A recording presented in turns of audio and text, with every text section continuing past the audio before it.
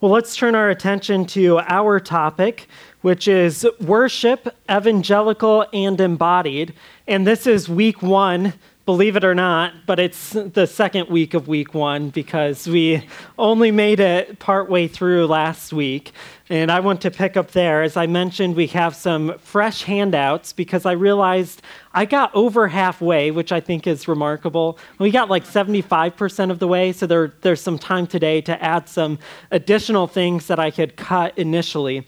And so we'll pick up on page 8, but to remind us of where we've been, I've been suggesting that our entry point into corporate worship is the gospel. And so we need to understand the gospel. We need to allow our corporate worship to be shaped by the gospel and to be filled with the content of the gospel. And that's all well and good until we ask, what is the gospel?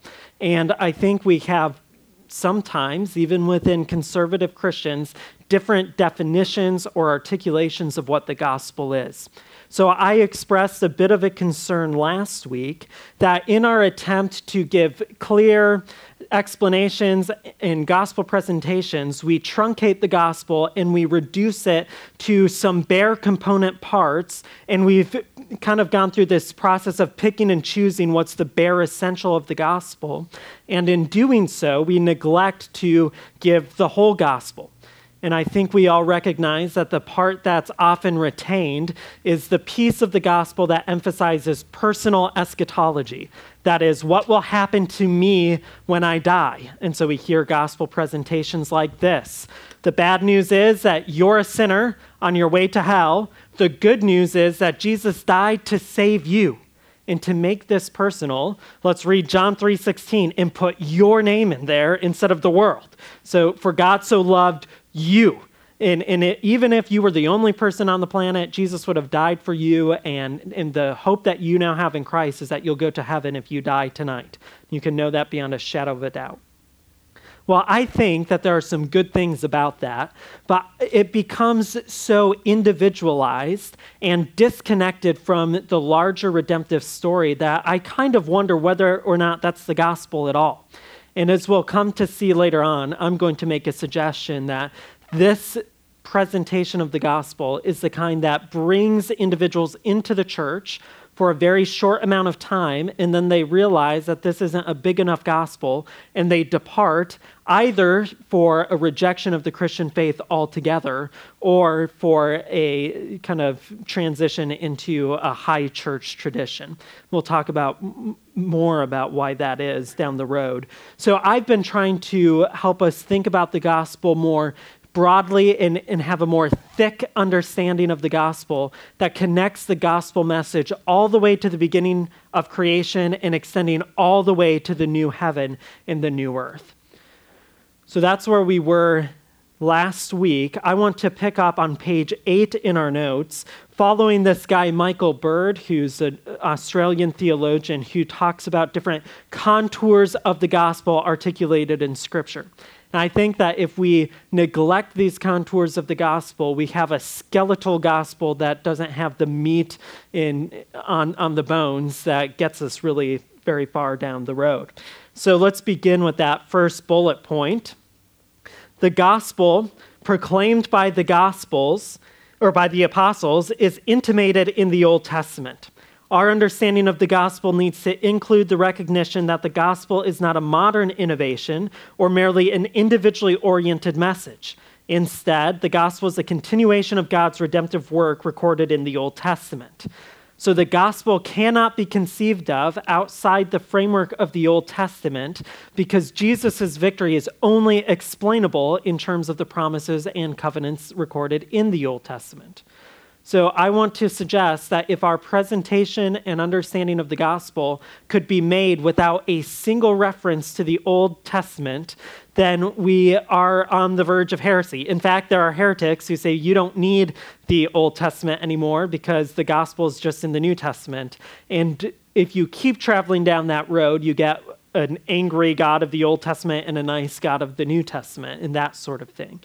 So we need to have an understanding of the gospel that includes the Old Testament.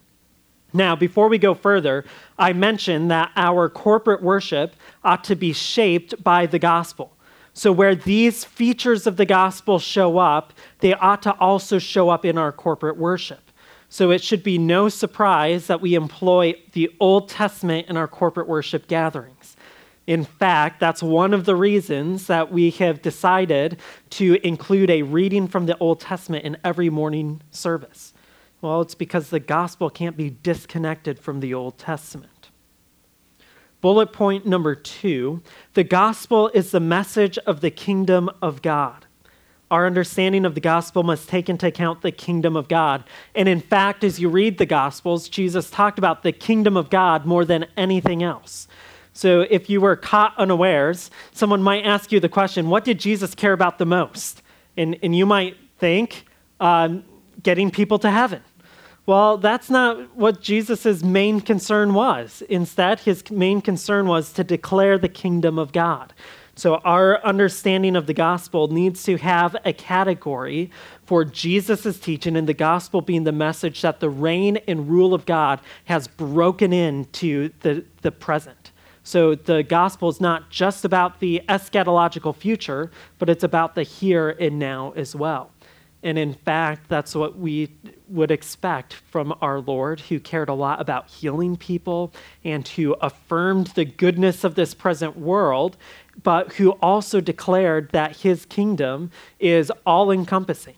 So it doesn't matter that there's a Roman authority still. God reigns and God rules. It doesn't matter that the devil can approach Christ in the wilderness and offer him the kingdoms of the world because they're already his.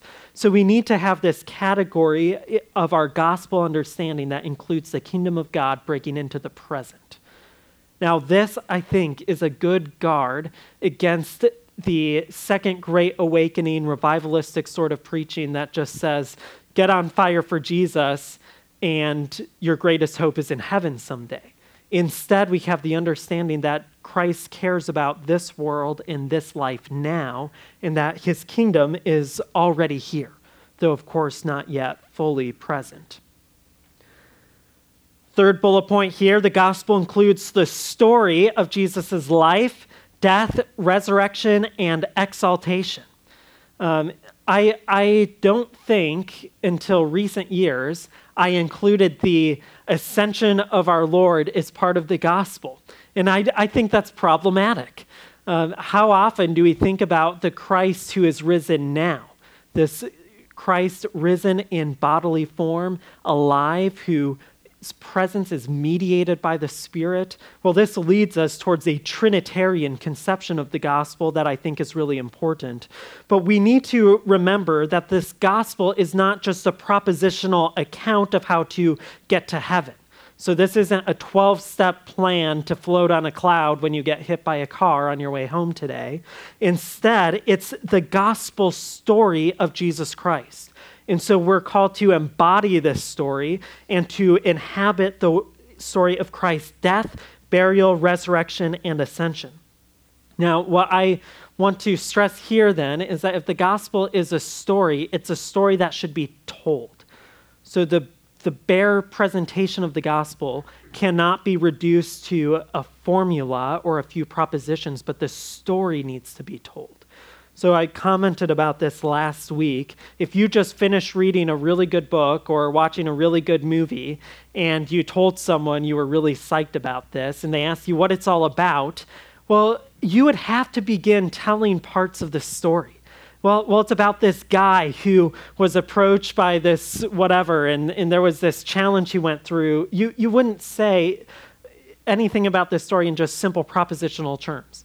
This is a story about how love is important to humanity. Well, we might include that in there, but we have to tell this story to get the story across. So my point is that a propositional account of the gospel is not the central core of it, but it's a thin, kind of fleeting edition of it. And so we need a narrative gospel because that's what we're given. Now, we're given different ways to express this gospel narrative. One of them is actually through the Lord's Supper.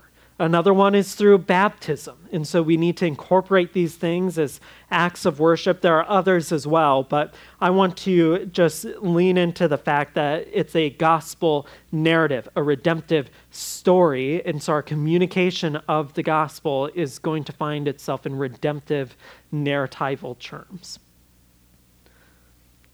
Does that make sense? Okay. I think you're all tracking with what I'm saying, but I worked at this camp, Christian camp, for like 5 summers, and we have this leading a child to Christ evangelism session, and it was just Proposition 1, Proposition 2. It was just kind of that sort of thing, and that's what I grew up with, and the climax of it was, ask Jesus into your heart so you can know you go to heaven. Well, I think that there were some good things about that, but again, I'm concerned that it's so truncated that it's not a gospel that lasts. The next bullet point here is that the gospel announces the status of Jesus as the Son of David, Son of God, and Lord. So in other words, our identification of Jesus is an important part of the declaration of the gospel, and I think it's one that's often overlooked. We often talk a lot about us in just one aspect of Jesus and his work, which is his death on the cross, but I think there's more than that. So both his status and his aims are important parts of the gospel. So Martin Luther argued this: the gospel is a story about Christ, God's and David's son, who died and was raised and is established as Lord. This is the gospel in a nutshell, and I assure you, if a person fails to grasp this understanding of the gospel, he will never be able to be illuminated in the scripture, nor will he receive the right foundation. So we need to have a right conception of who Jesus is, and that conception includes Jesus not just as Savior, who gets you out of hell, but Lord, who is the commander and master of your life. This also forces us to identify Jesus in terms of the gospel narratives, in terms of who he is, and recognizing that those are historical narratives. So it guards against us creating our own conception of Jesus, one that's a Republican Jesus or a Democrat Jesus, a white Jesus or a black Jesus, but instead the Jesus who's the Son of David, the Son of God. Now, as a brief sidebar here, I am not wholly opposed to some of these paintings of Jesus that have Jesus as white or black or Middle Eastern. I don't think that's great, but it's not the worst thing either. And I think it's just a tilting of the hat towards, we just want to see Jesus for us. So I understand what's going on there, but I think we need to be careful against creating a Jesus in our own image instead of allowing ourselves to enter into his redemptive call and being conformed into his image. Next bullet point here, salvation is the chief benefit of the gospel. And I want to go on to broaden our conception of what salvation is. So it's not just salvation from hell, but more broad than that. So this idea appears to give credence to a truncated form of the gospel that I've already talked about. However, the words used for salvation in Hebrew and Greek are broad and include healing, forgiveness, restoration, rescue from danger, and eternal life. If we look at the end of the biblical story, salvation could be expressed as sharing in the new heaven and the new earth that awaits God's people. The scripture contains rich and varied images that describe salvation, including things like forgiveness of sin, justification, reconciliation, adoption, redemption, renewal, cleaning, and much more. But at the center of salvation is the promise that God in Christ and through the Holy Spirit ends the alienation and hostility between himself and his creatures so that he draws them into a new relationship with him that will last eternally. So this word salvation doesn't show up for the first time in the New Testament and doesn't show up primarily in terms of salvation from hell. In the New Testament, more often it shows up in terms of salvation from sin and sin's power, but it occurs in the Old Testament as well. And I remember reading things, like reading the Psalms growing up and identifying phrases like, the Lord is my salvation, and these sort of things that were uttered by the Old Testament prophets and writers like David. And I remember asking a Bible teacher about that, and they were like, well, this kind of salvation is totally different than the New Testament salvation. So they're just different things altogether. And I think that's wrong. I think that the salvation talked about in the Old Testament and the salvation attributed to the Lord in the Psalms is just a part of the larger redemptive saving story that we see in the Bible. And I don't think we should try to make a hard break between our experience of salvation and their experience of salvation. There are hermeneutical keys that will help us, primarily remembering which covenant we're in. So it will keep us from falling into the Joel Osteen prosperity gospel, Jesus is always going to heal you sort of a message. Well, we recognize that there was a physical form of the established kingdom in Israel, and so we shouldn't be surprised that salvation entailed the destruction of the wicked and the vindication of the righteous in military terms and in miraculous healings. Well, in the new covenant, we understand that there's this already not yet form of the kingdom. And so there are types of vindication of the righteous and judgment of the wicked that await the final day. And there are kinds of healing that await the final day and that are promised not in this life, but in the resurrection. Nevertheless, I think there's greater continuity between our salvation and the Old Testament language of salvation than we might tend to give credit.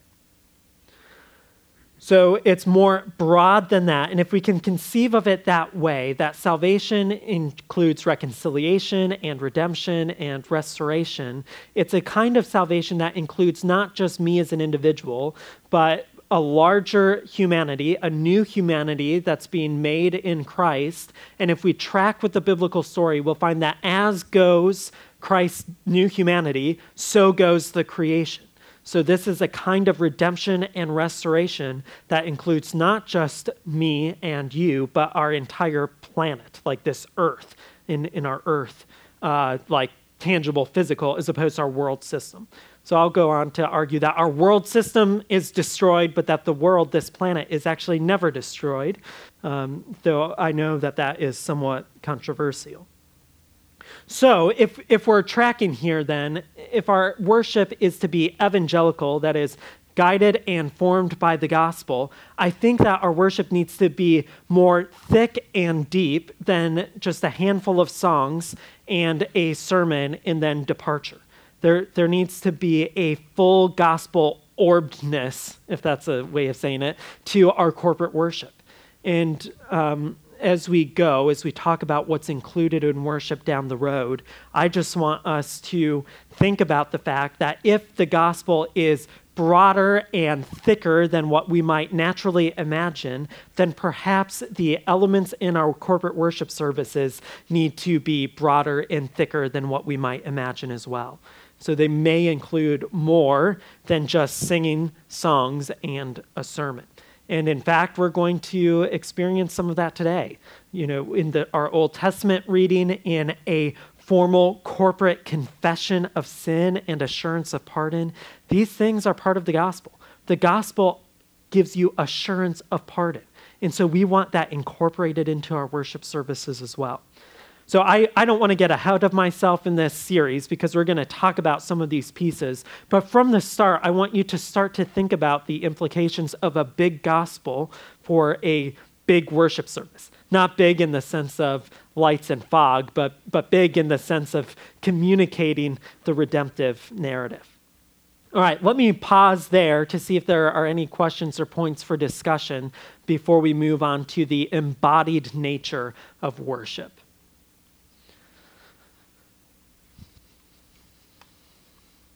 Okay, I'm not seeing any major, disagreement or anything at this point. But if you have questions along the way, ask. And I think that there will be some good points to talk about down the road here.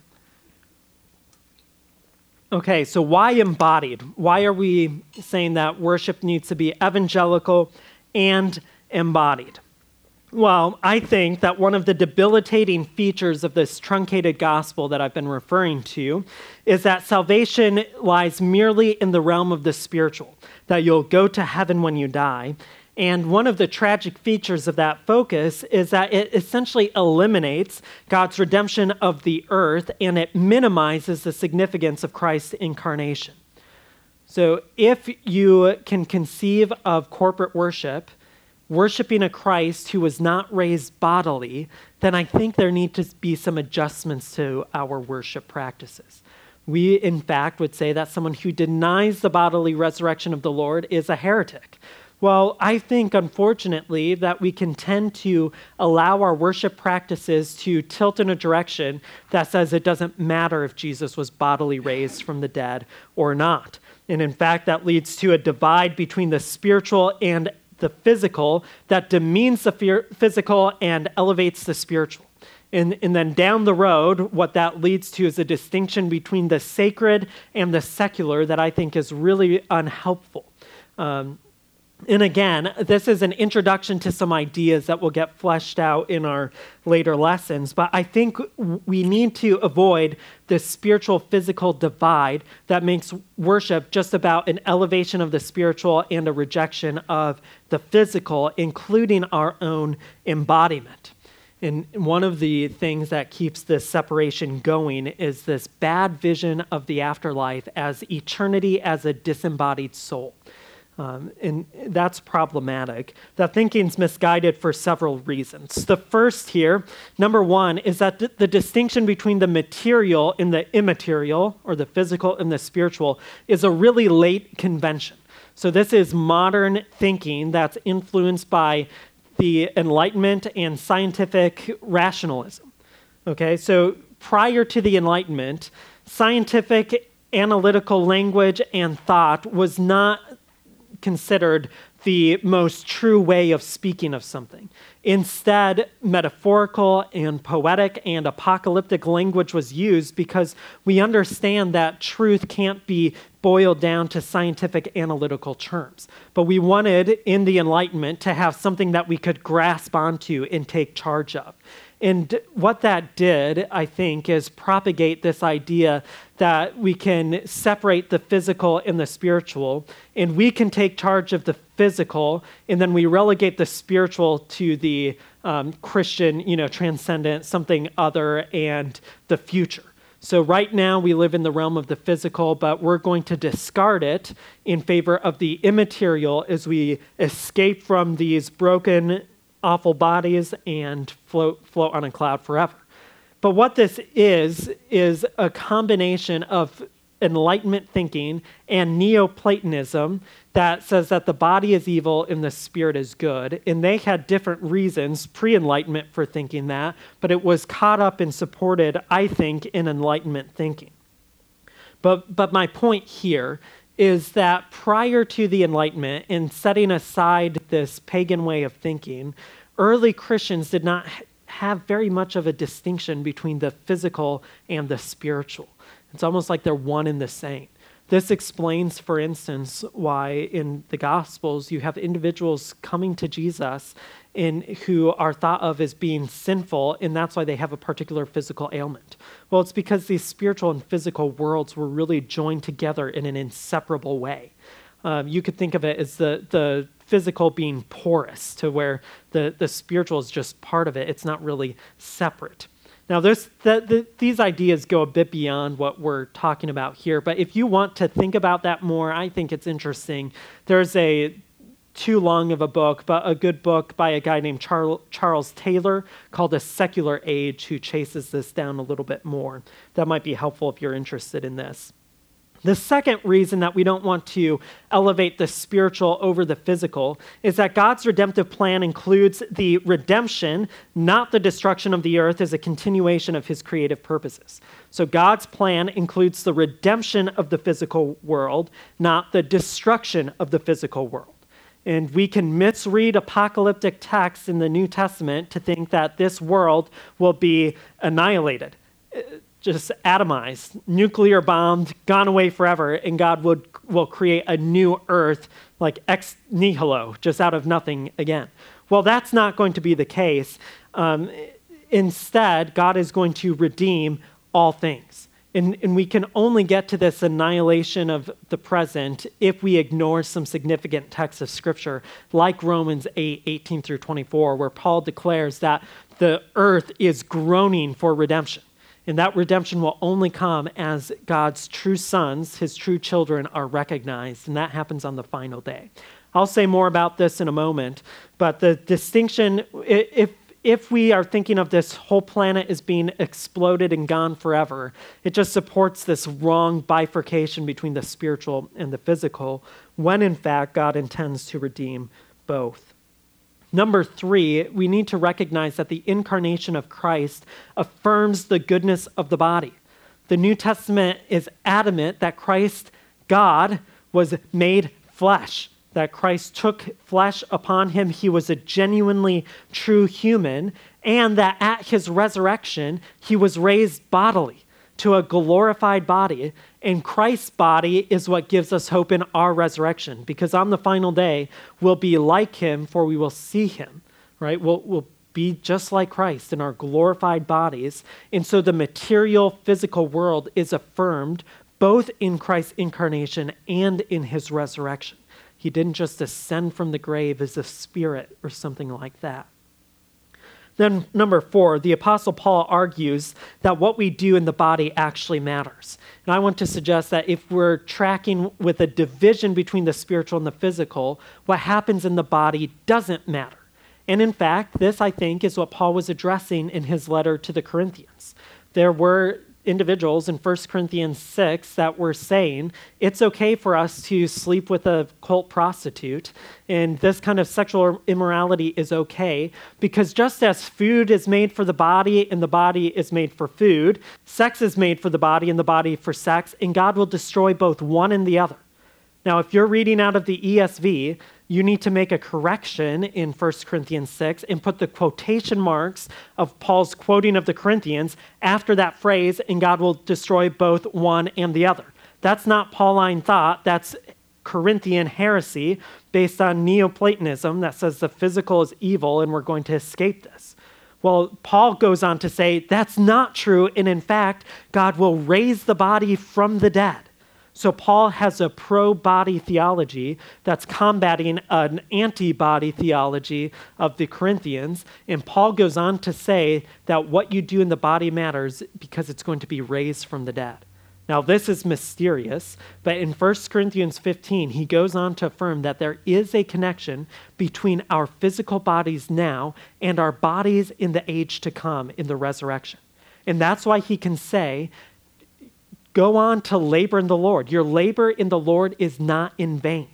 So what you do in this body and with respect to this planet and this earth actually matters. It's not in vain because there's a continuity between our body now and the body that will be raised from the dead.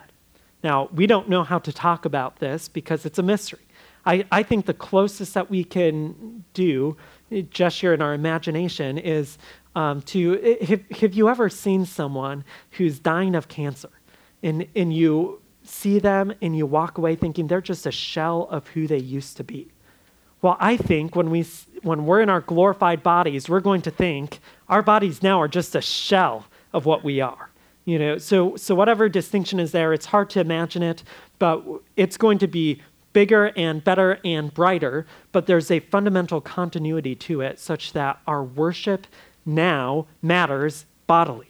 And so we shouldn't just separate the physical from the spiritual. Now, let me say that I think there are two potential objections to what I'm saying here. But if it's the case that the spiritual and the physical aren't as separate as we think, then that will have implications for our worship, private and public, such that the body and what we do with our body matters in worship. And as we'll see, we'll have a whole lesson on how the body works, how we know things, and how rhythms and rituals in liturgies and body posture and all of these not only express, but also impact our knowing and our being in this world. So that's to come. But I can think of two objections to this idea that what we do in the body matters and that God wants to redeem all things.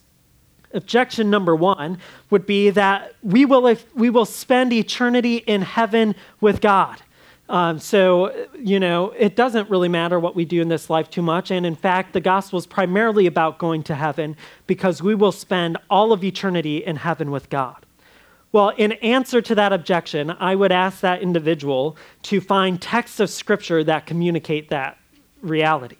And the fact is that I don't think a text of Scripture could be found that talks about our eternal dwelling place being in heaven with God, and particularly not as a disembodied spirit in heaven with God.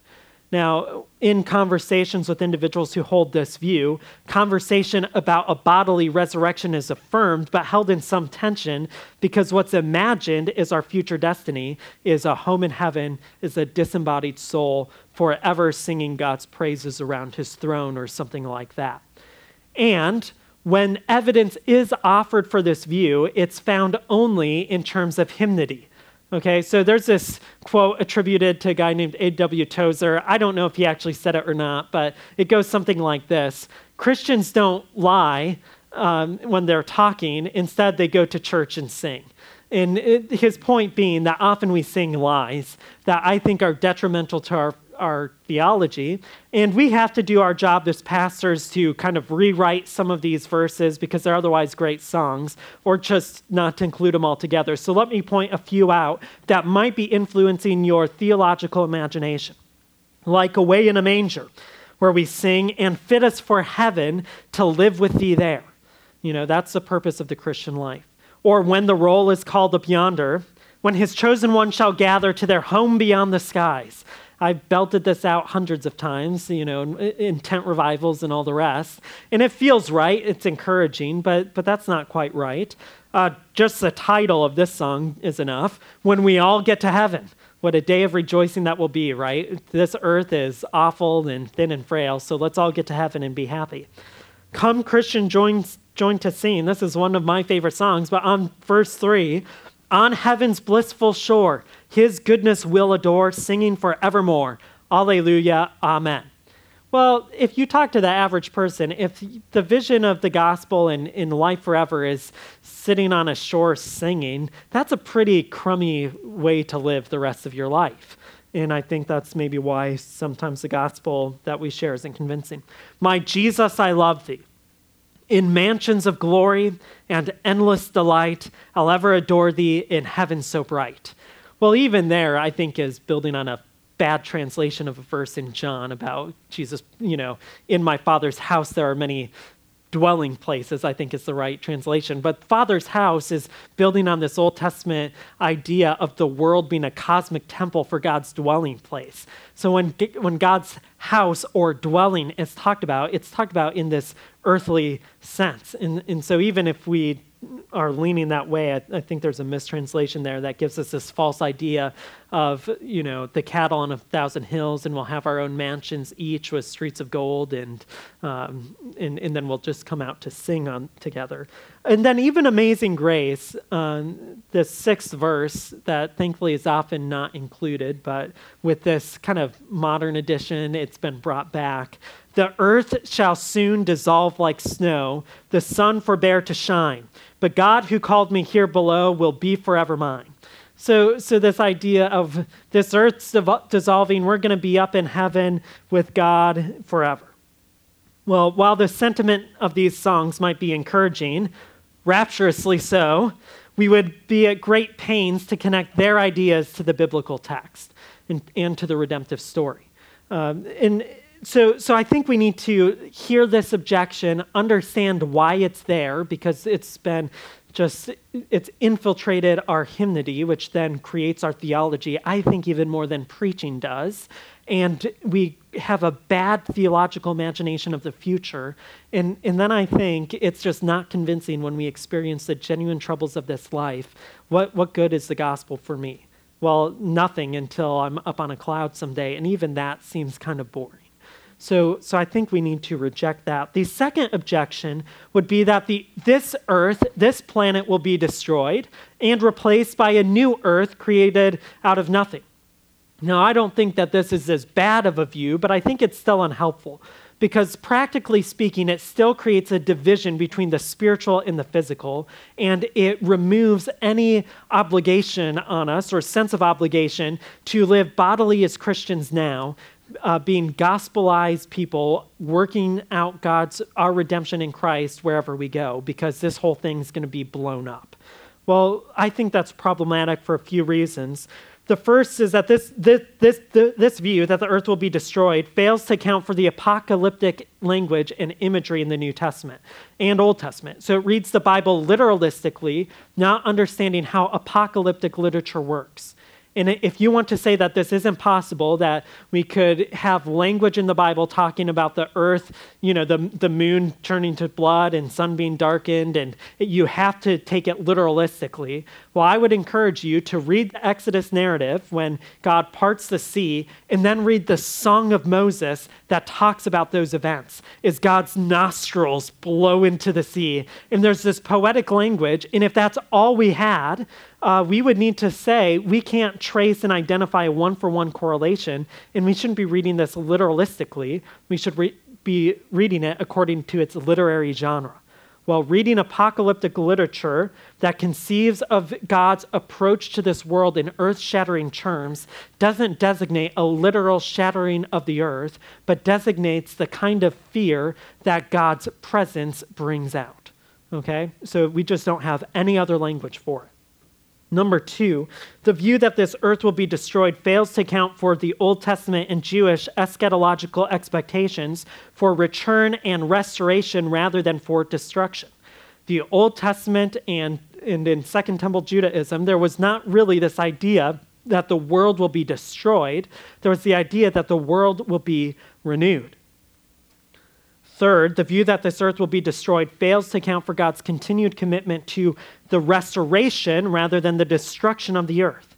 Now, if we start our gospel story with Abraham, we might be able to get here. But the gospel story starts with creation and then God's commitment in the Noahic covenant to continue to pursue the flourishing and redemption of his creation. So he did not give up on his original creative purposes. 4, the view that this earth will be destroyed fails to account for texts that clearly declare the restoration rather than the destruction of the earth. Think Romans 8 here, where creation is groaning to be redeemed. There's this positive thing that's going to happen to this planet, not a negative thing. And then finally, this view that the earth will be destroyed fails to account for a connection between the created earth and created humanity. Both are participants in redemption, and both are signified by what is old passing away to be replaced by what is new in terms of transformation rather than in terms of annihilation and a new creation. So from the very beginning, humanity is called Adam, who is made from the ground, Adamah. Man and ground are intimately connected from the very beginning. And so some might read a text like Revelation 21:1 that says this, "Then I saw a new heaven and a new earth, for the first heaven and the first earth had passed away, and the sea was no more," and say, "Aha, I gotcha. You're wrong. This earth is going to be destroyed." Well, first, I want to say read this as apocalyptic language, where the sea denotes confusion and chaos, and the fact that the sea is no longer there just simply means chaos is no longer there. But then secondly, read the Bible in light of the Bible, and you'll hear this exact language used, except of you. And you were not destroyed. So in 2 Corinthians 5:17, the text says this, "Therefore, if anyone is in Christ, he is a new creation. The old has passed away. Behold," or see, "the new has come." Well, the old passing away doesn't involve annihilation or destruction, but transformation.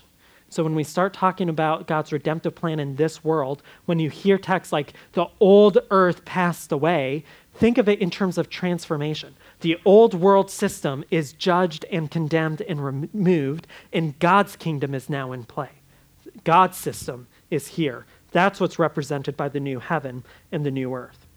Now, we've got to move here, but I gave you a little chart that I adapted from a book that has text of Scripture indicating the saving activity of God and then the object of God's saving activity. And over again, all things, heaven and earth, man and creation, are the objects of God's redemptive, not destructive work. So there's a comprehensive and holistic element to God's redemption that affirms embodiment is an important piece of the gospel message.